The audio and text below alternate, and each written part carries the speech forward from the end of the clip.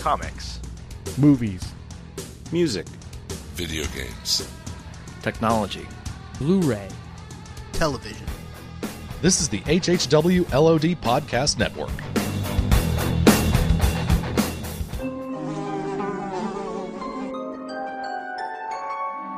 The world we know is gone. No internet, no GPS, no text messages, no podcasts. In a world ruled by the dead, we are finally forced to start living.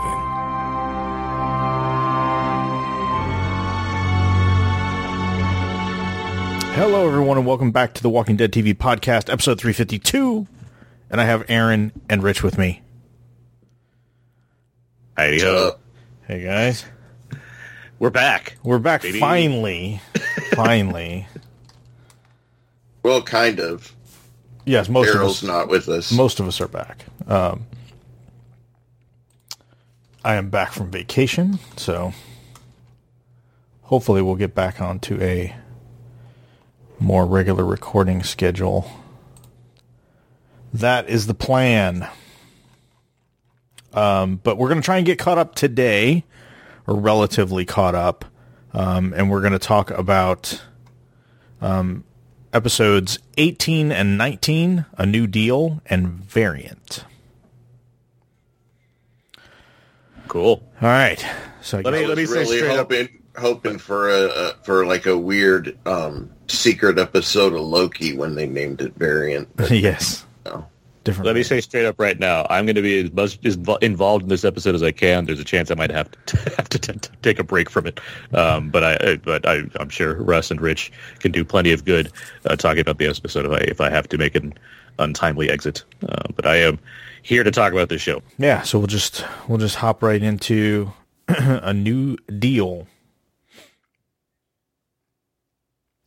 It's interesting because again, this episode picks up pretty much where the last one left off. You know, immediately there's really no gap in between, and Mercer and Pamela just show up in the sewer, and I was like, we kind of talked about the expedient travel in the last episode, but again, it just kind of stuck out to me. In the watching this, it's like, oh, of course they're however far they are away from Commonwealth, and they just show up in the sewer. Yeah, Man, I'm telling you, they have invented teleporter technology post Walking Dead apocalypse. They're just not showing us on screen yet for some reason. Because that was my first thought. I'm like, how did they get there so quick? I guess the point is they're closer to the Commonwealth than maybe they're alluding to. I guess I always kind of pictured them being closer to Alexandria than the Commonwealth, but clearly that's not the. That was my thought too. I don't know. Clearly that is not the case. So yeah, they kind of have this huge, showdown in the sewer, and Pamela shows up, obviously Mercer shows up, and Carol shows up, and I love Daryl looks at Carol and goes, "What did you do?" Like he knew whatever was going down had something. She was responsible or involved in some way, shape, or form. And she says she cut a deal. She cut a deal to save everybody. And did she? I mean, what is the deal exactly? I don't see what the benefit is for her taking them to Daryl and everything like that. He could have just off what's his head. I don't see the benefit that they're getting because they're people that are inside the Commonwealth are still being hunted down. So I don't see what she bought. Hold on. They're not being hunted down. There is Hornsby's people. Hornsby's people are doing nefarious things because Hornsby is a separate entity from Pamela at this point. But as far as the deal's concerned, what Carol worked out is that they're done. They are going to leave, and the Commonwealth will provide the necessary means that they needed as far as supplies and whatnot to repair Alexandria and give them food, basically so they can keep living on their own. And anyone that wants to stay in the Commonwealth is allowed to. That's the deal that they worked out. Other stuff around that, that's extraneous. But in terms of the deal that Carol set up with Pamela, that's what we got. I mean, I get it, but at the same time, I don't feel that was some massive deal. Just I don't know. A massive deal to separate from this thing completely and have the means to keep surviving on your own. I think that's a pretty good, with no repercussions. I think it's a pretty good deal. Well, and it gave Pamela. I mean, the other thing is it gave Pamela a scapegoat, right? Which is what she needed. She needed something. She needed something to go to the masses with to get the heat off her son. And at that time, she really had nothing because it looked like Sebastian was wholly responsible. So part of the deal with Carol going to Pamela was, hey, I'm going to give you Hornsby. This is what he's been doing. This is what's been going on. He can be the scapegoat in return, and I'll back your play. And in return, you let my people go back home that want to go home and give us the supplies and stuff to rebuild. No, I get it. I don't feel the risk is worth the reward in this deal as far as our folks' end of it. I mean, especially Carol should have learned from 11 years of experience of this, or however long it's been in the sliding time scale, that these type of people cannot be kept at their word.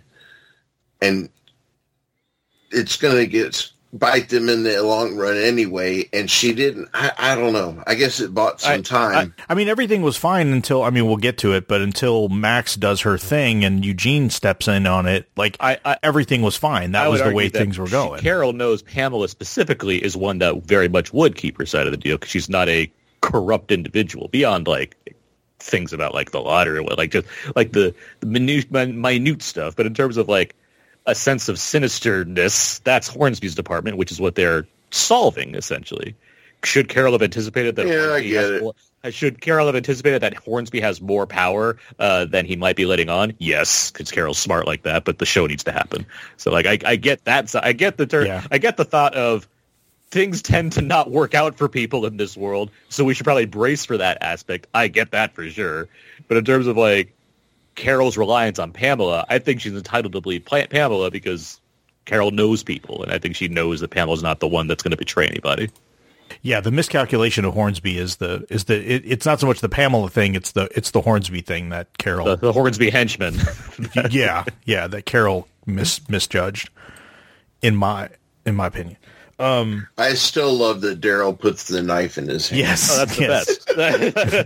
That's Daryl's like, okay, fine, I don't like any of this, and this guy's an asshat, so he'll live. Yeah, that was a great bit. So then the next we see him, Hornsby is talking to Mercer, and Mercer kind of has him tied up out in the field. There's some walkers kind of sort of off in the distance. And one of the things, and of course Pamela shows up, one of the things I noticed about Mercer, and I guess the armor for the Commonwealth people that I didn't really pay attention to up until this moment, is the ass armor.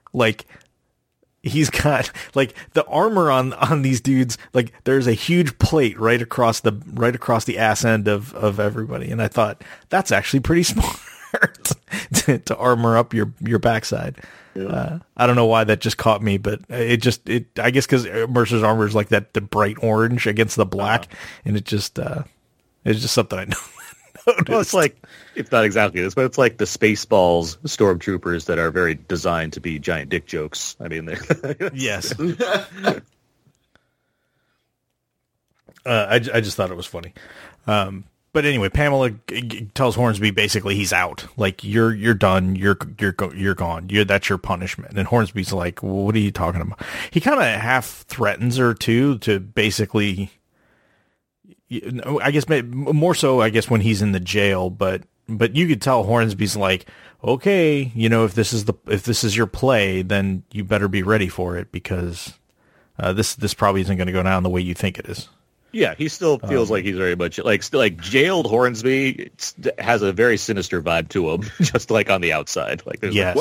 What was his background? Because I know the Miltons, the founder was the president at one point before the fall and all that stuff. What was Hornsby again? I'm trying to remember. I wouldn't be surprised if he was a used car salesman or a real estate agent. I don't think we have his specific backstory. I thought they mentioned he worked in the administration in some shape or form. That wouldn't surprise me either. Yeah. I don't recall. He does give me a Bill Paxton in True Lies kind of vibe. Yeah, but more competent. But yeah, very much. Yes. Aaron and Jerry and Lydia and Elijah and Lydia are heading out with supplies. We'll get back to them next week because they're that's really hey, don't forget about us. So we'll check back in with them later. And again, it was funny because last week I think one of the feedback we got from a listener was talking about Oceanside and how like nobody said anything about Oceanside. So it's kind of funny that this week it's Aaron. His mission is specifically Oceanside. Like, hey, we need to get these supplies to Oceanside and let them know what's going on, because they're kind of out there on their own. So but even with that mention, I mean, it's basically still just this tiny thing in the episode. It's like, come on, man. Yes. Because who cares? Like, if you want to put it on Oceanside, like what character is there that you? They could have made contact with Atlantis that isn't being affected by the zombie apocalypse. Uh-huh. Who knows, man? I like this cry. I was like, why are they talking about Oceanside? Like, who's there? Who are you waiting for to see? like what are they going to add to the story? Because that's the site prophesied for the return of the Messiah, Rick Grimes. But we find out that Lydia and Elijah are starting to kind of form a bit of a relationship or have something kind of going on, which we'll get to that a little bit later when Lydia kind of has that conversation with Carol about some guilt that she feels because of Henry. So, Daryl it's funny because this is kind of like everybody's packing up to kind of head back home kind of bit. And so we're kind of getting a little bit of everybody it's here. It's a mix, right? It's a lot of people packing up to go and some people like explaining like, well, we're going to stay. Like it's a lot of just like conversations surrounding like the New Deal that's been made. Yeah. And this is an interesting exchange between Daryl and Judith because Daryl wants to give her the Rick's gun back, and she's like, "No, I don't want it. I don't want it right now." And she kind of talks about like trying to be different, and she wants to stay, and and then she even kind of puts it back on Daryl, like, "Oh, you don't want to stay because you're afraid." And Daryl kind of gets kind of pissed off, and they kind of have this moment between them where they're, kind of again, Daryl's trying to do the best he can to be this parent that he never wanted to be, but was kind of thrust upon him when obviously with Rick, being gone and then Michonne leaving. So it's kind of thrust him in this position of being a father that he never really wanted to be. And obviously a preteen, daughter who's got a bit of an attitude and is essentially a little adult. I mean, she's basically been raised, as an adult, even though she's a child. This, and so, because I know I've been critical, not of the actors, but just how the character's written. I do think they're doing a better job with Judith these days. I'm appreciating what she's bringing to these episodes. Yeah. Her character's definitely, as we approach the end, getting fleshed out. It's less about being precocious and more like just acting like a person. So it's like, yes, this is helping. Yes. So then we get to Founders Day, which is kind of like the big carnival celebration. Ezekiel is running the little petting zoo, which I thought was very fitting, obviously. And he mentions to Carol that he's staying. Second chance. He got a second chance. And she's like, well, we have plenty of medicine. We can bring all that stuff. And Ezekiel's like, no, this is my opportunity to do what I want to do and bring joy to people and, all this without all the kind of like the baggage of leadership and the weight, literally the weight of the crown of the king on his shoulders. And he Carol kind of, there's a lot of this whole, like, we know there's problems in this place and that there's, bad motivations. People are, not who they seem and stuff. And there's a lot of people wanting to stay behind to make it better. It's like, well, if we just leave and everybody acts like this and nobody does anything to change anything, then nothing's ever going to change. So again, it's more of this like a group of people wanting to stay behind from the Alexandria crew to try and make a better life for themselves and to hopefully make a better life for the Commonwealth itself. Yeah, for sure. Pamela and Sebastian have their little back and forth where Pamela wants Sebastian to grow up and to become the leader that he's going to be or have to be when she's gone. It's almost like there's a weird, like, I mean, her father was the president, and now she who also formed the Commonwealth or founded the Commonwealth, and then she became in charge after him, and now she wants her son to be in charge after him. So it's almost like this weird, like, monarchy thing they've got going on, but yet. Well, yeah, I mean, it's this kind of, she very much feels like someone that doesn't really care about being the leader. She's just doing it as a kind of a sub-in until her son is old enough. She's holding on to this old-fashioned style of rule, which are some gender balance issues going on there, and that's, I think, part of the point of the show. But I find this all interesting, this kind of, yeah, like you're saying, this kind of monarchy type stuff in terms, like, especially like watching House of Dragon at the same time. It's like seeing these, like, exactly. God. But also, what I really like about this, and there should have been a very big clue that this is going to be the last Sebastian episode, but I love how much, like, he's, like, almost worse than he was before this episode, where it's like, dude, you just got, like, saved, and you're being, like, the worst you could possibly be now. It's ridiculous. You're not owning up to anything that took place here. You're just still spitting in everybody's face as far as, like, how much of a dick you want to be. Well, that's really because silver spoon in the mouth brats like that, that's how they grow up. They are not told no. They're not told, and they just can... If they get away with something, even if they do feel remorse for a few seconds, it doesn't matter. The world is their oyster. They can do whatever they want. Just, ask like Trump. I mean, it's the exact type of personality, and he was just a dick to the end. Yeah, but it's interesting because he was like they found him in squalor. Like he clearly was like on the outs and dealing with the consequences of his actions, about 10 minutes ago, and they kind of had to pull him out from that. So, I mean, he has had a taste of what it can be like if you don't, kind of play by the rules. So again, it just didn't stick. Like, it lasted about 5 minutes. But yeah, he's clearly not wanting to really bite on that, and he I think he'd be happy just not quote unquote ruling at all. Like, he wants his cake and eat it. Like, he doesn't want to have anything to do with governing or ruling or any of that. Like, he just wants to be able to. He wants the prestige. He doesn't want to do the work. He doesn't even want the prestige. Like, he doesn't want it at all. Like, he wants to be able to just not take over, period. Like, he wants to go back to, laying in the park with his girlfriend on a blanket, with the champagne. He doesn't want to deal with any of it. Yeah. So then we don't get much of Negan in this episode or the next episode, to be honest with you. So we just get this bit here where same kind of thing. Like, everybody's dealing with whether they want to stay or they don't want to stay. And, Negan and his wife they have the ultrasound to check on the baby, and her amniotic levels are a little high or something like that. And she doesn't want to stay because these people are responsible for killing all of their, basically their family. And, Negan wants to stay because he feels like, hey, these people have medicine and food and security, and, I'm about to be a dad for the first time, and it's changing my perspective. And she's like, no, we can't stay here because these people are terrible, and we'll figure it out. Like, we will, it'll be us as a family, and we'll figure it out. So he kind of appears to agree with that. But after this, we don't see any more from them at all. So as everybody's kind of preparing to leave, and the whole drama we'll get into next episode with Eugene, like, Negan doesn't come back into the picture at all. So is interesting to just get this little nugget here. Yeah.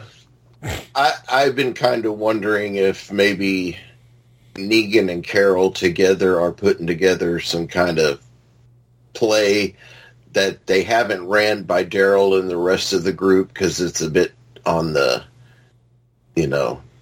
shady side. I don't know. I just feel like something's going on there that we're just not being told about yet. It's possible. Yeah. And I mean, that'd be a good reason for them not to, like, put too much spotlight on them and give them much airtime at this point, because if there's stuff going on in the background that we don't know about, then that would be a a way to kind of deal with it. I mean, I have no basis for that other than, kind of seasons past when they've played something in the background, but we didn't know it was there. So we cut back to Daryl back at the house again, packing up, getting ready. He sees RJ there, which is funny because RJ is reading a copy of Invincible, which I thought was pretty funny. Oh, I didn't catch that. Yeah, the comic he's reading was Invincible. That's awesome. Maybe not quite age appropriate for a 7-year-old or 6-year-old, but well, in the zombie apocalypse, 6 is your new 20. So. Well, fair point. Fair point. That kid, whatever he sees in Invincible is probably pales in comparison to what he's seen in real life. But anyway, I just thought that was funny. So now we get Eugene and Stephanie that go pay a visit to Hornsby, which, again, I thought was odd that nobody's guarding Hornsby. Like, they're just able to just walk right up and... And Eugene is the one that actually talks to him, and I say Stephanie, whatever you want to call her. Well, I think she was. I mean, she basically was staying out of sight. Yes, I don't think purposely. She wanted Hornsby to know that she was there. But no, because Hornsby even makes a crack about Max to Eugene, so he clearly didn't know. Either he said that knowing that she was probably there and out of sight, or he really didn't know that she was there. I mean, I guess it works either way, honestly. Yeah. But yeah, she purposely stays out of sight, so Hornsby doesn't see him. But the purpose in them going there is to try and get some dirt out of Hornsby on the Miltons. Like, at this point, Max is full on thinking the Miltons are evil, they need to be taken down, they need to be exposed, and Eugene is kind of all in on it as well. And so their hope is they can make some kind of deal with the devil with Hornsby. And Hornsby isn't even biting. Like, Hornsby's like, yeah, it's one of those, like, never bet against the Miltons, right? Like if you know. Well, there's that, but I also think that Hornsby already had his wheels in motion on this other plan he's cooking up. So why bother helping somebody else with another plan that could end up interfering in his plans? Yeah, for sure. Where are we? Eugene and Max visiting Hornsby. Oh, with the candy apple. Yes. That looks so good. Yes, that was a mighty. I mean, it was no cake, but it'll do. I thought for a minute there, so there's this bit, we'll get to it later, but where Hornsby looks outside the jail cell and sees his two people, and then he looks back, like they focus in on that candy apple, and I'm like, well, it came from Eugene and Max, but is there something up with that candy apple? Like, that didn't dawn on me. Explosive? Is there something in there? Like, it was just weird the way they framed it. It's because it was beautiful, man. It was a beautiful candy apple. Somebody in production somewhere cooked up that candy apple out of somewhere, and I guarantee you it wasn't alone. It did feel rather authentic for a candy apple being represented on screen like that, I would agree. Yeah. I guarantee you that was not the only one on that set that day. That's probably fair. Yeah. Damn it, now I want a candy apple. So we come back to the church, and there's a scene with Father Gabriel and Rosita and Gabe talking about how he's kind of come back to his faith. And, yeah, we'll see how that goes. You know, people brought him. We'll see where that takes him. Yeah. It's Father Gabe, so yeah, it'll last about 5 minutes. But how he's come back to his faith, and Rosita, you know, you could tell maybe he's trying to allude to the fact that maybe he wants to stay, and Rosita clearly does not. And so when she's like, oh, well, you know, you've given, even though they brought you this, you know, you've given them stuff just as much as they've given you. Like there's, you know, and what you've given them is going to stick with them after you're gone. So it's kind of, I think she's reassuring him that, you know, he did do some good, and B, that, that they want to get the hell out of there, and not stick around. And that's this time they kind of hear, a kind of a commotion, and they go in the back room, and they find Judith. I guess she was coming in the window at that point, or trying to get out of the window. Coming in. I mean, I wasn't sure at that moment, but later when she's talking to Daryl, I got it. That's where she likes to go to find solace and peace and be alone. And sure. She didn't realize Father Gabe had stacked up a bunch of hymnals right there below the. That's the way I took it. Yeah. So. Yeah. No, that's fair. Yeah.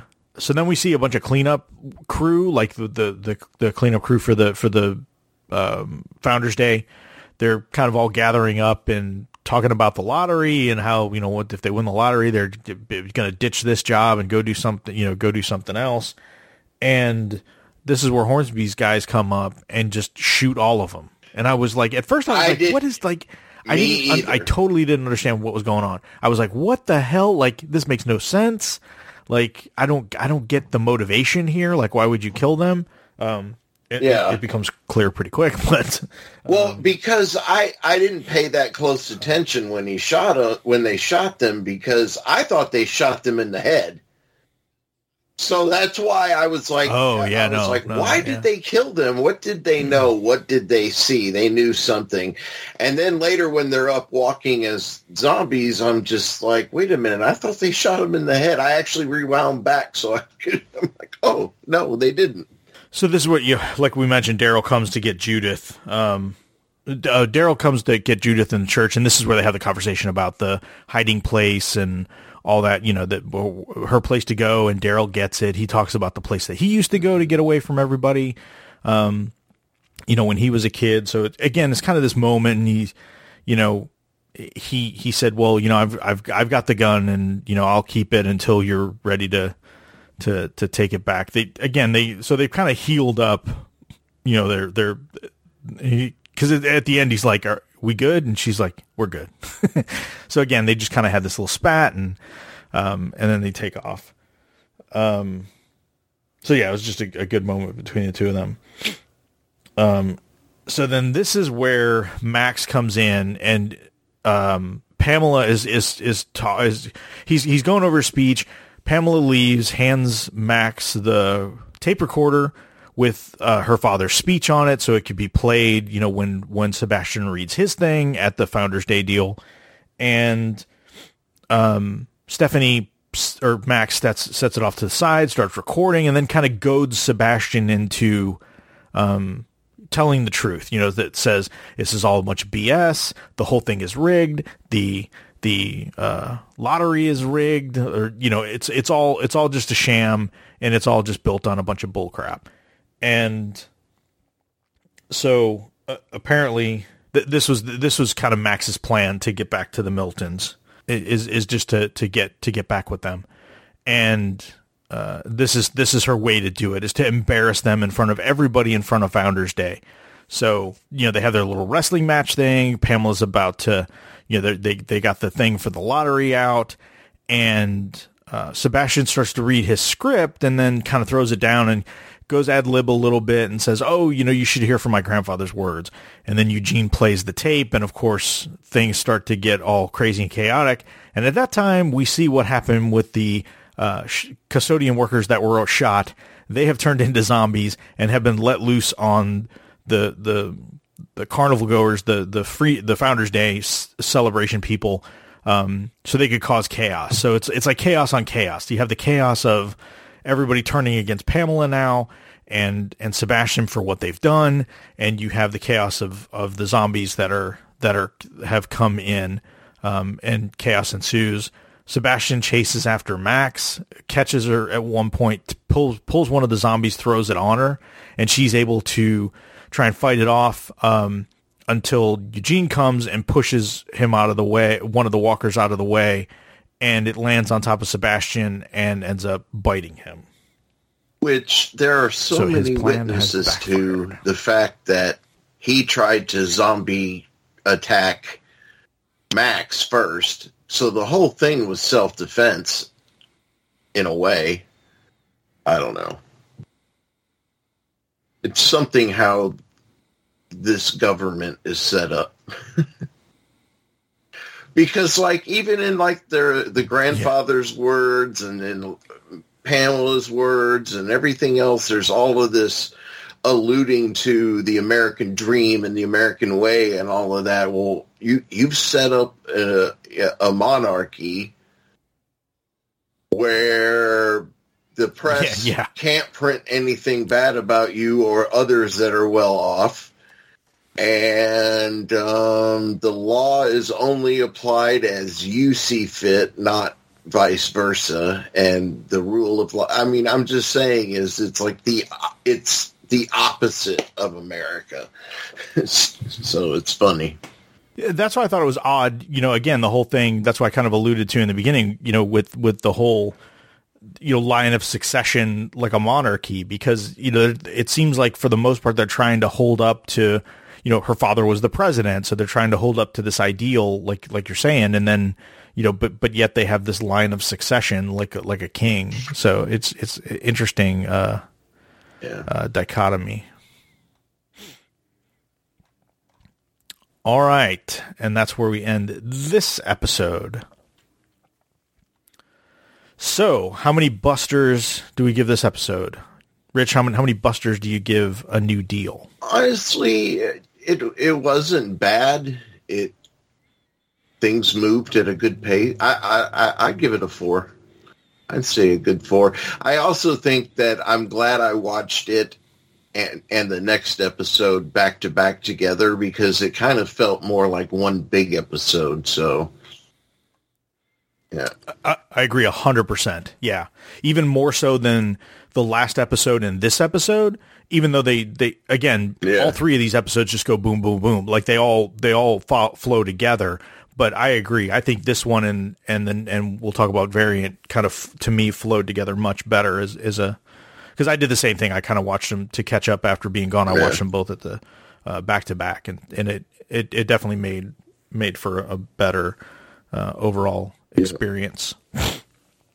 So I'm going to give it 4 as well. I really enjoyed this episode. I think even though not a whole lot happened until we got to the end, I think the way they're kind of moving the pieces, and we saw how, you know, again, like with the show all the time, where a group makes a bunch of plans, we think everything's going in the right direction, and then boom, you know, it gets upended, you know, by somebody else doing something to screw over their plans. And seeing Sebastian get it in the end was worthwhile. So it was as satisfying as when Joffrey died. Exactly. All right. We will get Mr. Neuwirth's comments when he hops back on. So we will continue with the Facebook group comments, since we did get quite a few Facebook comments for this episode and quite a bit of back and forth. So I'll go over the Facebook comments at facebook.com/group/WDDV podcast. You can leave your Buster ratings every week as we do the podcast over there. Starting with David View III, this was a good 4.5 long-lost busters out of 5. The tension and pace of these new episodes are remnants of the episodes from long ago when you felt an ass-whooping was about to happen. Thank you, Negan. I believe I heard the first use of the F word on this show, or was it the second time? They've used it quite a bit. Like, I think it just depends on whether you watch the broadcast. Didn't they use it in the first season? I don't know. I remember. I think Merle used it once in the first season. This little 6-episode short season, or whatever it was. Yeah, I'm not. I know it's definitely been done before, and I think it's just a difference between the broadcast version. Like I always watch it on AMC Plus, so I'm not watching the broadcast version. So. My guess is that if you probably watch the broadcast version, I don't know, maybe they've gotten to where they just do it on the broadcast version too. I'm not sure. But I know that they've used it in seasons before, because I think either the last group of episodes or last season, I know for sure Daryl's dropped one. He dropped one again this time. So, yeah, it's definitely not been, it's definitely been used in the past. It's also good to see promos for 3 new series coming in 2023. Yeah, we definitely talked about that. 2 24-inch pythons running wild on you, brother, out of 5. Why does every community have to have a damn festival? Man, you gotta have something to have people have something to look forward to, man. You get community, people come together, chance to meet your neighbors, all that kind of stuff. Otherwise, everybody just stays in their own house. Was that Brent that said that? Yeah, Woodbury. Yeah. Because, go to Texas sometime. Every town has a festival, yes. Has a Founders Day parade or a festival it's crazy. It's way to gin up money because people come from all over to eat, turkey legs and buy tchotchkes and, see seed spitting contests and stuff. So deep fried bacon. Exactly. Good Lord, how many times do you have to see the same thing? Yeah, I think at least this one there was like less emphasis on the actual thing, like and again, it was it kind of serves the plot, right? They needed something to get everybody together to make this announcement so everybody would hear it, and also to let the walkers loose to kind of have chaos. So, and the wrestling match and all that kind of stuff. Like the festival was kind of secondary. They just needed a plot device to where they could play this recording so everybody would hear it. So did you watch the after episode thing with Kang? No, I didn't. Because she mentions this because I was like, I thought they played a football game in the comic. And then she actually mentions it that because of COVID restrictions is why they did the wrestling, because it was less athletes up close. Oh, yeah. That definitely makes sense. So yeah, because I was like, why did they do because I'm not a fan of wrestling. So well, and again, something quick and easy too. Like if you have a football game, it's very drawn out. Like again, the purpose is not like it's more just a device to advance the portion of the plot that they want to get to. Right. So anyway, but fair criticism. Now they literally had a wrestling match with a ring because those are easy to come by over a decade into the zombie apocalypse. What a joke. And I'm a big wrestling fan in real life, but come on. Again, I think Rich, your comment from Angela Kang was kind of there, given the COVID restrictions and stuff, the fewer people you have to do something like that, the better. And for a show that's been very good about characters referencing show history, not one of them has ever thought, the last two of these festivals really went off the rails. Maybe this one not. Fair enough there. I'm glad to see some conflict in the group about going back and rebuilding again, because this feels real. Hard to want to go do that all over again for some, and the ones you'd expect to want to leave are the ones trying to leave. At least that makes sense. Love Daryl dropping the S and F bombs back to back. I remember they're messing with the wrong people in the train car when Lincoln wanted to use the F bomb and couldn't get away with it. But they actually filmed. I was going to say they did a take, didn't they? They did. He did yes, say it. Yeah, they did. Yeah. Because isn't it on the Blu-ray or whatever that way? It is. Yeah. Yeah. Yep. So then there's definitely some back and forth about how people feel about the festival. All right, Mike Jones, 2 baggage handlers out of 5. Did Daryl spend half this episode loudly packing bags? Not sure why Triple H in China wanted to kill those janitors. Well, I think that's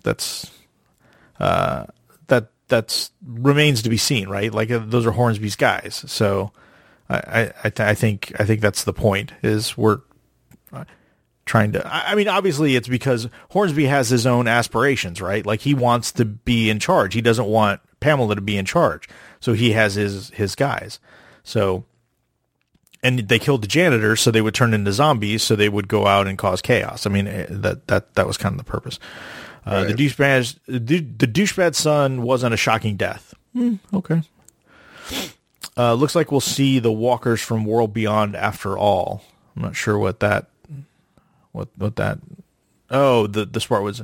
Not in this episode, but yeah. Eric Jackson, 3 mono mixtapes out of 5. Honestly, I would have given it a 4.5 except for Princess. Not in a God, I can't wait for more Princess. Way more like why the F did the writer start giving her a plot with Mercer and then ghost her. I Googled because I thought maybe I missed something since edibles became legal. Found this. You don't forget an untimely death. She's still alive and well as far as we know. She's just not here. Oh, that explains it. honestly, I practically forgot about her and really liked this episode and the one before. Maybe sex with Mercer so good she became incapacitated for 2 weeks. Yeah, I mean, I think we're getting a bit of that with this. You know, I mentioned it before with Negan. We got a little bit of Negan, and then not anything in the next episode. Right. This one and the next one. So yeah, I think they're just kind of getting towards the end, and they just got to pick and choose. You know, who gets airtime and who doesn't. Tammy Heisley, I enjoyed this episode more than last week. I can't really say too much though because I already watched the next episode, 3.5 Busters. All right, so that's what everybody had to say about A New Deal. So we will continue on and discuss Variant. I don't have as many. I mean, generally speaking, I don't have as many notes for this one as I did the last one. But again, this episode starts immediately after the previous episode, where Daryl grabs Eugene because all this chaos is going on, and they know that they're going to want him and Max, like Daryl knows that they were responsible for all this. Their heads are going to roll. So he grabs Eugene and is going to get him out of there to get him hidden, even though Eugene doesn't, you know, again, he wants to find Max. He doesn't want to go, but Daryl knows if he doesn't get him out of there, it's going to be a bad scene. The thing too, though, is her son just died, all of that stuff, so I can just imagine the places her mind is going. But Pamela, it would be smart of her not to retaliate against Max. I mean, everybody witnessed Sebastian, you know, you bitch, and going after her and everything like that. So obviously there's that issue there. And then if she ends up having Max executed, then I mean, it's going to be obvious she's covering it up. I mean, yeah, which is the public's kind of dumb in the Commonwealth, but they're not that dumb. Yeah, which I think that's why we'll get to in a minute why Mercer tries to get the confession. He just assumes that she's going to sign the confession and then they'll move on, right? She'll just agree that it was just, you know, she didn't have anything to do with it. It was all Eugene, and you know, and that was that. But Pamela wants to make an example out of them. I mean, she makes a point of saying that, you know, Max was taken, and that basically there's an APB out on Eugene. Like, Eugene needs to be found. And that the answer to this is they're going to pick up everybody from Alexandria and at minimum question them, and at most literally pick them up and hold them until they can get to the bottom of where Eugene is, because they're pretty sure that that's gonna that's the deal. They're gonna hide Eugene because they're all, you know, kind of in on it. So then we see that they pick up Rosita, and Mercer brings Rosita in, and she's kind of taken aback, right? Because Mercer starts to question her like he doesn't know who she is. And especially when we went through the last episode and Mercer's like, I respect you. I get, you know, like they're kind of becoming close to each other and yeah. And, you know, yeah. And the thing is here too, is like, because of the camera work for this scene, I just kept expecting at some point it was going to come around to where we saw Pamela over his shoulder in the background, or a camera or something, because I'm like, why is he acting this way? And I'm like, he's got to be being watched. But no, he was just being a dick. I also see that Mercer is starting to, like, part of this is he's still going through the motions because of who he is. Right. But you start to see the cracks forming, right? Like, Rosita says what she says. You can see this is starting to all affect Mercer. We'll get to it later when Princess talks to him. Yeah. But it's starting to crack. Like, he's starting... I totally get where he's... At least they're conveying to us through his expression that he's starting to we even saw it, like, in last episode, right? Where Mercer was going after the zombies, and Pamela said, where are you going? You're supposed to protect me. And he says, no, it's my job to protect the Commonwealth. So you could see that it's already starting to kind of erode on him that something needs to be done. And he's, again, the more of these people that he respects and has personal interaction with, that he talks to, I think it's starting to peel away. No, I get it. I wouldn't have thought it's like you said, the last episode, you kind of got the impression that they're bonding more. And then this. Yeah. And he did drop it. He did after they went through the formalities, like where she's like, yeah, that's me, whatever. And then he did start to drop it. So I think, again, he's playing it straight because that's his job. And that's just like, maybe that's the training kicking in, or, just that's how he does it. And then once Rosita kind of breaks him down a little bit, he kind of cracks a bit. So we're seeing it a little bit. We find out, so Rosita goes back to the church. We find out that Eugene is being holed up in the church. We cut back to Jerry and Aaron and that crew. Their wagon is stuck. It got stuck in it's like, even in the post-apocalypse, you can't get your potholes fixed. Like, what are your taxes going towards? The proper infrastructure money. That's right. All those people in the Commonwealth paying their taxes, and you got these shitty potholes. So they're trying to get the cart out of the hole it's in, and they're pushing. Finally, they're able to. Elijah's like, well, do we just need to ditch the cart? And Aaron's like, no, we can't. Right. Because it's got all the supplies and everything. There's like arrows and all kinds of like food and stuff in there. So they're finally able to kind of give it a good hard push, get it out, and it whacks poor Jerry in the knee, and takes him down. So at this point, they decide they're going to find a place to kind of. Well, they get a horde on night. Yeah, they do find that there's a horde. Like, they see kind of off in the distance, and they're like, "Whoa, what should we do?" And that's when they decide, okay, they're gonna just kind of they find a place that has like fences and for a minute I was wondering, because just the lighting and the angles of the camera when they first got there, I thought for a minute this was the same place that was in the last episode of Tales. So, because I was like, is that? But no, it turned out to be an abandoned Ren Fair. I guess that makes sense, because they're probably just shooting in the same locations too, right? Yeah. Yeah. But it's funny. I love it. Jerry's like, hey, we could, like, look, this place is great. It's got building. It's got walls. Kingdom 2.0. We got a lot of good Jerry stuff this episode. Yeah. Oh, Jerry's the man, and he even gets an action moment to shine. Heck yeah, man. He's doing all kinds of stuff. I apologize for being gone for so long, and I'm probably going to have to step away again in a bit, but I do want to talk about this as much as I can. I don't want to derail this too much. I just need to emphasize that in the last episode, I was hooting and hollering when Sebastian got killed. Yes. I need to make that clear. I stood up and I was on my couch, like just like I was at the Arsenio Hall show all of a sudden, just like, oh my god, this is amazing. It was so satisfying to see it take place. But anyway, I don't want to derail it. So let's get back to this. Back to the Ren Fair. Real quick, what's your Busters for the last episode? Busters for the last episode.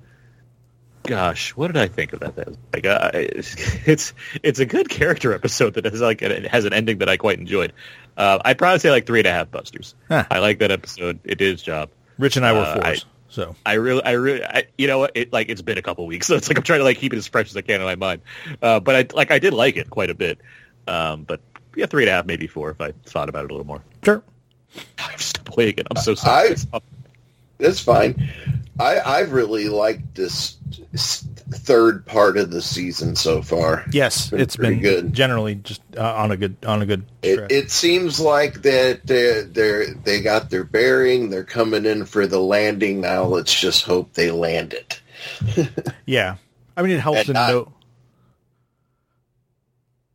Go ahead. No, I was just saying, it helps to know that some of these characters are going to continue on afterwards. So yeah, it takes the pressure off of having, like, I think a real finale. You know, like I think some of these characters obviously need to have some conclusion, but given that they're spinning off, 3 different sets of these characters into different shows, that potentially any of these other characters that make it beyond the finale could show up in, I think there's less pressure on wrapping everything up and, you know, making it into this perfect thing. The Walking Dead world's not ending. Exactly. The cinematic universe is not ending. Just this chapter of it is ending. Let's just hope they don't Game of Thrones season 8 it. Yeah, for real. But yeah, I was just having this talk with my buddy John the other day about, you know, I appreciate a lot of these shows where we kind of know characters' fate, or in this case, we know there's another show coming, so they've got the plot armor and all of that stuff. But, you know, like, as him and I are really big fans of Supernatural, and so we've watched the first couple episodes of the Winchesters, and while I like it, I'm kind of like, but we know the fate of their dad. We know the fate of their mom. We've watched it for, 16, 17 seasons or whatever it was. So I'm just kind of hoping that TV starts to go back to, let's get some more original content.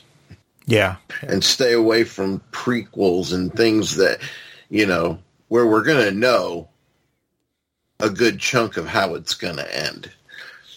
And again, I don't not appreciate those things. I'm just kind of wondering, is this going to be the trope for a while? Probably so. Mercer goes to talk to Princess. They'll have a much larger conversation later, but they generally kind of talk about things. At this point, the soldiers find Max and take her in. Is the impression here that Rosita had something to do with them finding Max? I didn't get that. Why do you think that? Well, because right after they, like, the soldiers get Max, like, we see Rosita walking away and nobody says boo to her. And she's trying to get Eugene to leave. And so I don't think she had anything. Basically what it boiled down to is she had a split second to try to help Max, and that split second passed, and if she tried to help Max, then it would be both of them probably going in.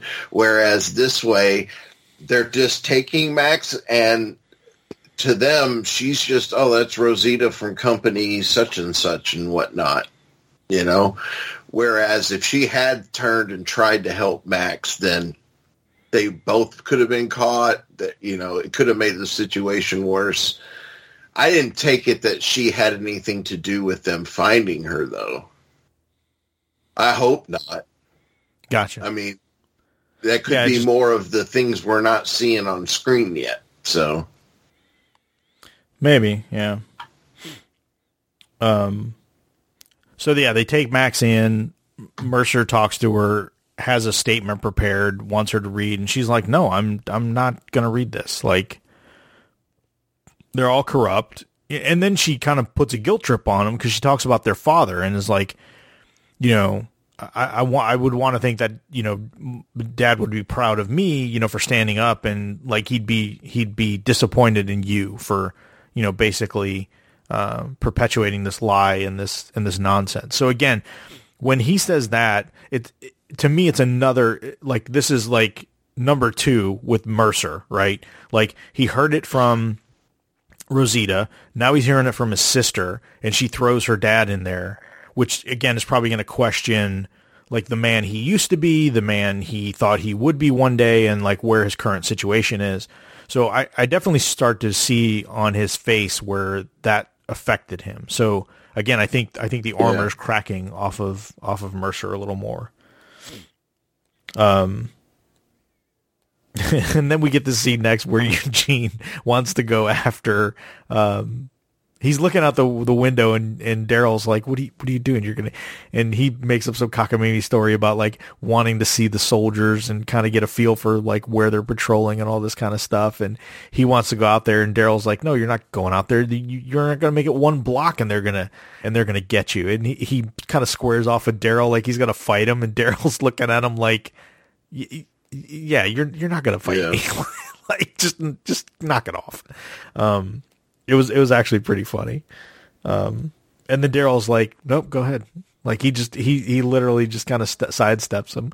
And then, of course, Eugene backs down, and he tells him, he's like, "Oh, I'm a coward." And Daryl's like, "No, you're not a coward. You're smart. Like, not going out and immediately getting captured it doesn't make you a coward. It makes you smart." Yeah. It was just a nice exchange between those two, which they don't have a lot of interaction with each other on this show, for the most part. And so for them to kind of interact with each other and have this conversation, because Eugene even asked him, like, are you born courageous? Like, or is it something you become? And Daryl kind of was like, well, it's a little bit of both. Like, it was a good scene. Both are true. There's a lot of good character scenes in this episode as far as two one-on-one interactions, and ultimately, that's a good bit. For sure. This is the Eugene scene, right? Yeah, where Eugene's like, he calls him Haas and everything. Like he's ready to throw down. I love the maturity in Daryl where he's just like, okay, and he steps aside. Yes. He knows what's not going to happen, but there's a way to do this that's cliche and corny, and it doesn't do that. It lets Daryl just be an adult and just move out of the way and have a peaceful conversation. Like, it's good stuff. Duck it out of the way. Yeah. The corny way would be Eugene taking a swing and Daryl, like, deftly moving out of the way, and like him taking just that whole nonsense. All of this in mind, this whole episode in terms of the Eugene story, as far as him being on the lam, maybe you guys should go to the one place that everybody from the community is going to all the time, the damn church. I mean, like, It's not hard. Like, what's the search process here, guys? It's hard to find. I thought that too. I'm like, no one checked the church? Are they following the ancient laws of sanctuary? It doesn't seem like Daryl, Rosita, Gabriel, whoever the hell else are, like, hiding the fact that they're constantly going to church for some reason on a Thursday. Like, what's happening here? So we're back to Pamela and Hornsby, and good scene. They have their little is a good scene bit, yeah. And then she wheels in Sebastian, and again, wait. Before she wheels him in, they have the conversation they're having. Like, she at one point like touches him, right? She like touches his face, yes, and he's like he's into it in a way where it's like, this doesn't seem like the first time that they've had like a physical interaction in this sense. Yeah, and it's really creepy, and it's like, wait, so what's this relationship again? Like, what are these two people about? Before she completely turns it on its heels and like starts, hurting him and the death threat happens, right? Or like she pulls like a Two-Face on him. Yeah, pulls out the coin. Takes it. Yes, it's a lot. It's a lot of stuff going on. Yes, and then ultimately wheels in Sebastian. And then they just leave. So it's, again, ambiguous as to what happens to. Well, no. My guess is she dumps the body of one of his bald henchman guy in there. She dumps his body inside because feed my son. They killed him, and gives him like a knife or whatever, and says, "Yeah, feed my son." So the idea is that he's just going to be in prison and cutting off chunks of his own henchmen to feed to Sebastian. And the whole thing's a surprise because we don't know Sebastian's alive still, or like in Zombie, we don't know he's still alive. We thought that like her people killed him, right? Because earlier on, he's on the gurney, and he's like, take care of it. Down. So you just think that like they shot him. He takes forever to turn into a zombie, by the way, right? Like he was killed like a day ago, and he like just now wakes up as a zombie. Like, okay, yeah, it's like really, season 1 rule. Again, he's an entitled little brat that just figures he'll wake up when he wants to. And it's not like he got a nibble on the foot or whatever. He got bit in the fucking neck. Like, he should be turning instantly into a zombie. Yes. Yeah. Yes. But the whole thing is that she like is basically just forcing him to feed chunks of her guy to Sebastian, which is like, well, that's twisted. That's a way. See, I heard her say "feed my son," and I think when I like was taking my notes, where they dumped the body of her henchman on the floor. Didn't catch that part. Yeah. I totally didn't see that. So, that's how that ends. So then we get to Mercer and Princess, and again, this is like now this is the third conversation that Mercer has with somebody, and this one's obviously more longer and more thought out. And Princess kind of really dives into her backstory and talks about how her upbringing and her stepdad and how she was treated and what they did to her and how she sees what's going on in this place in the Commonwealth. And, talks about how she's, she sees this place is becoming like her stepdad, and she after doesn't weeks want of any not part having of that. Princess around, it's like I'm glad not just getting quirky princess stuff, but you get a meaty scene of character between her and Mercer. Mm-hmm. It was really good writing and this was this scene, which again. It kind of helps us understand where she was when we first met her, right? She obviously, we kind of got the impression, we always get, again, you always get the impression that she's had some kind of kind of bad past or something. And so now we kind of get the details of that. And again, you look at the looks on Mercer's face and you could tell it's starting to wear, okay, so now this is the third person, somebody he respected as a friend, somebody that's his literal family, and then his love interest, and they're all basically telling him the same thing. Yeah. It's not the best place for Mercer to be. And I really like Mercer. I like the character. No. But it's dude, you're and he's backed into a corner, right? His family's being jeopardized here, and presumably she matters to him more than the random new group that they met 6 weeks ago or whatever. But still, it's been a while, I guess, now at this point, right? Right. But yeah, I get it. I guess it's not the easiest position to be in, but it's also there's a very clear side as far as what to look out for, and this isn't working for me, so I got to split. I can't stay with you, Mercer. Yeah. Yeah. But again, you can tell Mercer is kind of coming to the realization that he's probably going to have to make a choice here as far as what side he's on. Even if even if he's not leaving, it's becoming, I think, clearer to him that the Miltons are truly up to no good, and that there's something, sure. that choices are going to have to be made, and that he can't keep towing the party line. But I don't know if we'll ever resolve that conflict in the Checks Notes 6 episodes we have left of the series as a whole. So then we cut back to the Ren Fair, and the walkers get in. And, it's funny, Lydia and Aaron are standing there, and he's like, well, no, we double-checked everything. Everything's all locked up. And they keep hearing this noise, and then it gets really loud, and Lydia's like, that's not the wind or whatever. And Aaron's like, no, it's not. And both of them get up, and they find a bunch of walkers. And then this is the part where Jerry comes up with his sword and just goes ham on everybody. It was a great Jerry moment. I get to a slow-mo action sequence this, whatever this is. It's I like awesome. It. Yes. We got some really good Jerry. But yeah, then they see they're able to kind of barricade themselves in a place, and they see the doorknob moving.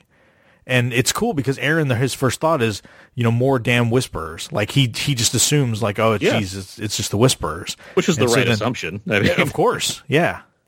And so they're able to, there's a real cool shot when Lydia and Elijah climb up the top, the second story of wherever they're at. There's this weird, I guess it's a crane shot or a drone shot or something where it's kind of at a weird angle, and the two of them kind of clamber up, and then it pulls out to the outside and then goes overhead. I'm sure it's drone stuff. Yeah. It was really cool. I think it was real. It was well choreographed. I like that shot. It really stood out to me as being a pretty cool effect. Yeah, they assume it's the Whisperers, and poor Jerry is he's like, dude, because he can't move, and he can tell one's coming behind him. And Aaron comes up and starts punching on the face, and then is cursing at the Whisperer, and grabs face and pulls the skin off the face, and sees the walker still, the skull is still moving. That felt like a dark Scooby-Doo joke. It's let's see who this really is. Yes. It's just yes. So graphic. I really liked it a lot. It's the work there. It feels like it makes up for some of the more questionable walkers we've seen sometimes in the show, where it's well, that was pretty fucking cool. Yes. Yeah, that whole bit, like, again, from the beginning, from them, coming in, from Jerry's, bit, the escaping up the top, the face, like, it was all just really well done. So they're completely confused, and then it cuts to the daytime, again, where they kind of can see what's going on. So we get that Walker with no face in the daytime too, which is some people cool. on the on our Facebook page, the WTV podcast Facebook page, which you should very much join. They've been pointing out World Beyond references. Am I missing? I mean, clearly I'm missing something. But I'm assuming it's the post-credit scene, the Walker's post-credit scene in World Beyond. In World Beyond, there was no. It's not in this episode. Remember, no. In World Beyond, the French scientist or whatever. Yeah, okay. And then those walkers, what they start don't they start running? Like, don't they run after him? There's some smart walkers in the world. Yeah. That's right. That's what I'm. Well, but it looked. I don't know if they naturally occurred or it's because of the tinkering that the what is the CRC whatever the CRM that the experiments that the scientists have been pulling. So I got the impression that they're tying this together there. I have no idea. I'd assume so. I mean, you don't introduce that stuff because you're not going to use it at some point. But yeah, although I still think it's just like evolution as opposed to. I don't think like the French did an airdrop of a walker with intelligence. Yeah, just to see what happens. Yeah. So then you come back to the Commonwealth, and everyone's getting ready to leave. They're all set and ready to go. And Eugene is like, I'm going to stay. Like, I can't. And he even tells Rosita, like, you told me at one point that there's somebody out there for me, and I believed you. And I finally found that person, and I'm not going to just abandon her and leave. And so he walks into the police station. Detective! Everybody freaks out. He holds up his bloody hands. Yeah, exactly.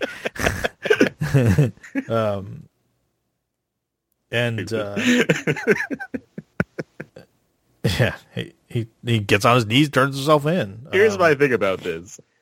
I never had much suspense about this happening. Now, granted, like, it's a good episode. There's a good journey here for the characters. But in terms of, like, the conclusion of Eugene being on the lam, there's just no part of me that thought, oh, he's probably going to get away at the end. I'm like, the whole time just thinking, obviously he's going to turn himself. Like, that's Eugene. That's the kind of thing he would do. Like, there's no version of this where he runs away, hoping that he makes it another day tomorrow. It's like, this guy's going to turn himself in just to like save Max or whatever. Which is fine. It's just like it felt like it did feel like a waiting game a bit because I'm already sitting here being like, why aren't they investigating the church? And like, when's Eugene going to turn himself in? That was the question I kept asking myself. But again, when he goes in and he's like, look, I surreptitiously recorded this. Max had nothing to do with it. I acted alone. And again, you look at Mercer and he has that look on his face. Like, he's very conflicted. Like, okay, this dude was willing to sacrifice himself and confess to this, even though he knows that Max is the one that did it. Like, he knows that it was her. I mean, it was a collaboration. Well, yes, but they schemed together. But yes, he knows that she's not innocent. Right. And so the fact that he's willing to come in and knowing that they'll execute him and gets her off the hook, again, the wheels are turning. At least that's maybe I'm reading too much into it, but I just keep looking at the way that they're portraying his. Oh, I hear you, because you're just waiting for next week when he's like on some kind of like, in the gallows and like he's like holding up an axe and he's like, never mind, turns around, he'll kills like 3 more Commonwealth people to get the hell out of there on a stagecoach or something. It's a Western now apparently. But there's going to be a heel turn on Mercer's part as far as like what's going to happen. He picks up Pamela and throws her off a bridge or down an elevator shaft or something, Maggie out of nowhere swings in with like a fucking Molotov cocktail. Mercer, take this, and they burn the entire place down. Yeah. What if this happens? What if that is the solution? There's one Molotov cocktail burns the entire city of Commonwealth. City down. But so after this happens, we cut back to the group, and Rosita's kind of getting stuff together. 2 guys bust in, and it's a nice little action sequence. She's able to kind of fight back, a little bit, get the, try and get away from them, and ultimately they end up getting the drop on her. So you could tell, like, like they're all about to get picked up. And that's do you think that's specifically the Milton people? Is there any other possibility of who that could be responsible for? I think it's still Hornsby? Hornsby's people. Possibly. I don't know. I'm curious too, as far as like, what is this? What is it going to be? Because they got Eugene. He confessed and he went in there. So I think this is Hornsby's people. That was my impression. It was either Hornsby's people or it's something we haven't met yet. I mean, that's why I'm curious, because I don't know what other entity there would be that would do something here. So it's like, well, because it feels like, well, obviously Hornsby would be the main culprit to suspect, but why? What else is there? Maybe it's what leads us on the road to Dead City. Or maybe they're going to use the people they kidnap as leverage to get Daryl or whoever to get Hornsby out. Like, hey, you need to bust him out of whatever jail they're holding him in, or we're going to kill your people or whatever. So, I don't know. I did see the preview for next week, so that gave me a little bit of clues to what's going on. I immediately turn it off the second we're done with it. Yeah, I know. Oh, yeah. As soon as we're done here, I'm going to watch next week's episode. As soon as we're done here, I'm going to watch Chucky, because Chucky rocks. But eventually, I will get to next week's episode. Chucky the original or Chucky the remake? Well, neither movie is called Chucky. That's called Child's Play. I'm watching the TV series called Chucky. Oh, I forgot they made a TV series. Is it good? It's great. As the Child's Play series has been, it has remained great. So I'm very happy. I don't like the remake, but I am happy with the fact that the story that's began with Child's Play has gone on for like 6 movies and a 2-season TV series, and has maintained all of the continuity and is doing it very effectively. So. All right, so what are our busters? Why has Brad Dourif not been on The Walking Dead? That's what I'm asking next. He seems like a perfect person to be on The Walking Dead. Agreed. Brad Dourif on this show easily would fit. 100%. 100%. Make him the mayor of the Commonwealth. Let's get it. Pamela gets murdered. And then it's like, what about old Stan? And like Brad Dourif emerges from a basement somewhere. Like, what, me? Puts down his whatever he's tinkering with. And it's like, I guess I'll accept.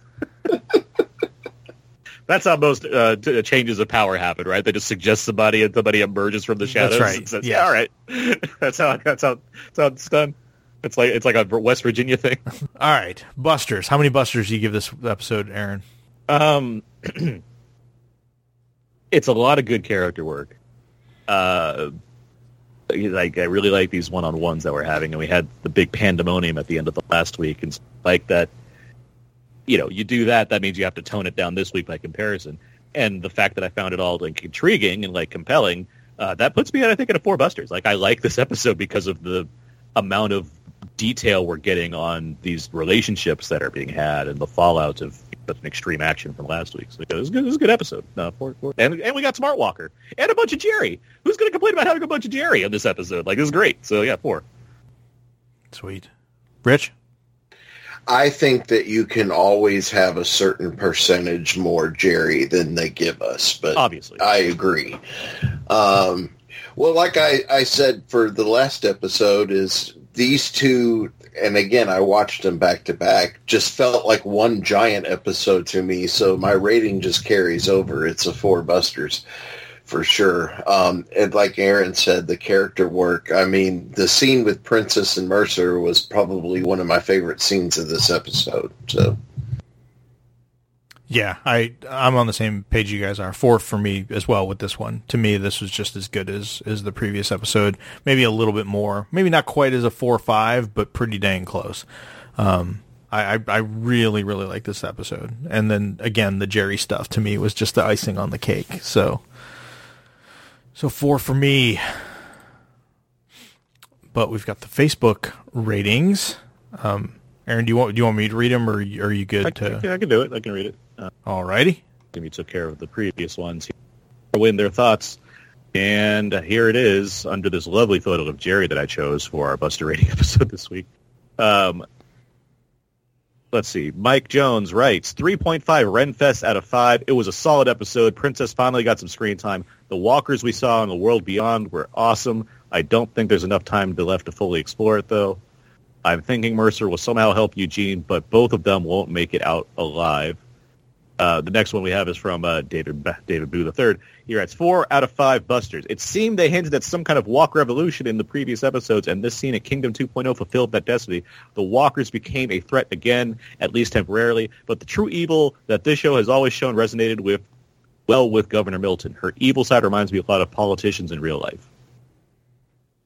Eric Jackson writes, so I went to the DVR to play an episode of The Walking Dead, but instead I saw a show with great characters, great acting, and some great dialogue. I'm still not sure exactly what it was, but I saw, but I'll give it a 5. Was that a World Beyond reference? Out of 5. I admittedly might be blowing that out of proportion because getting accustomed to subpar, but I feel like it's been a long time since an episode was done that well. He was quite the fan of a show that I guess was not been satisfying him very much. Kevin Barry adds 4 walkers are a threat again out of 5. Enjoyed most of this episode, and I hope they're not setting Jerry up to die now that he has plans to be a king. Does he? I bet he just can't wait to be king. I mean, because we've dealt with this before, right? Where Ezekiel, I mean, that's why he has the sword, right? Because Ezekiel gave it to him. He's gifted the opportunity to take on the role of a regal leader. And I mean, at this point, I see a lot of confidence in Jerry. You know, I think. Oh, I could see it. I'm just saying, did he actually say, "Yeah, I'm going to do that"? I don't think he's sitting around being like, "Man, I can't wait to finally be the ruler of a new land here." But I do think if push comes to shove and we need somebody in if they need somebody, we're so in dire straits here. If they need somebody to be put in place of power, if Jerry's name was suggested by someone, I don't think he'd necessarily deny it. Yeah. Agreed. All right. Well, thanks for all those comments, everyone. As we get to the home stretch, hopefully we'll keep it up and get more comments with every episode. We should be back to a somewhat regular schedule, I think. I'm back from vacation. I think work's going to kind of ease up a bit, so I think we'll be in good shape. Until then, Aaron, where can people find you on the internet? I host a podcast called Out Now Out There Today with my friend Abe. We talk about weekly movie releases. However, this October, in addition to the main reviews that we've been having all these special bonus horror-themed episodes throughout the month, which we do every October. Always a lot of fun because we get to talk about horror in so many different ways. This month alone, we had a very detailed conversation about The Shining. I'm literally in the midst right now of posting our latest episode covering horror movie posters, where we talk about the evolution of posters from the 10s all the way to now, which was really cool. We had a good long discussion about that, among other topics that we covered in Bill. That's all a lot of fun. That's on Out Now with Aaron and Abe. I write reviews for Leave Entertainments. That's Walking Dead reviews and my movie reviews. And I write for Wives of Blue as well for Blu-ray and Criterion reviews. And I'm on Twitter at Aaron's PS. Excellent. Rich? Yeah. Generally, you'll find me hopping around the internet on the socials at ChubToad01. And then speaking of horror movies and stuff, I just rewatched the original Dracula, Frankenstein, Mummy, Bride of Frank, all of the Universal. Love it. It's been too long. Nice. And you can stay tuned here, hhwlod.com, for this very podcast, for all of my stuff here.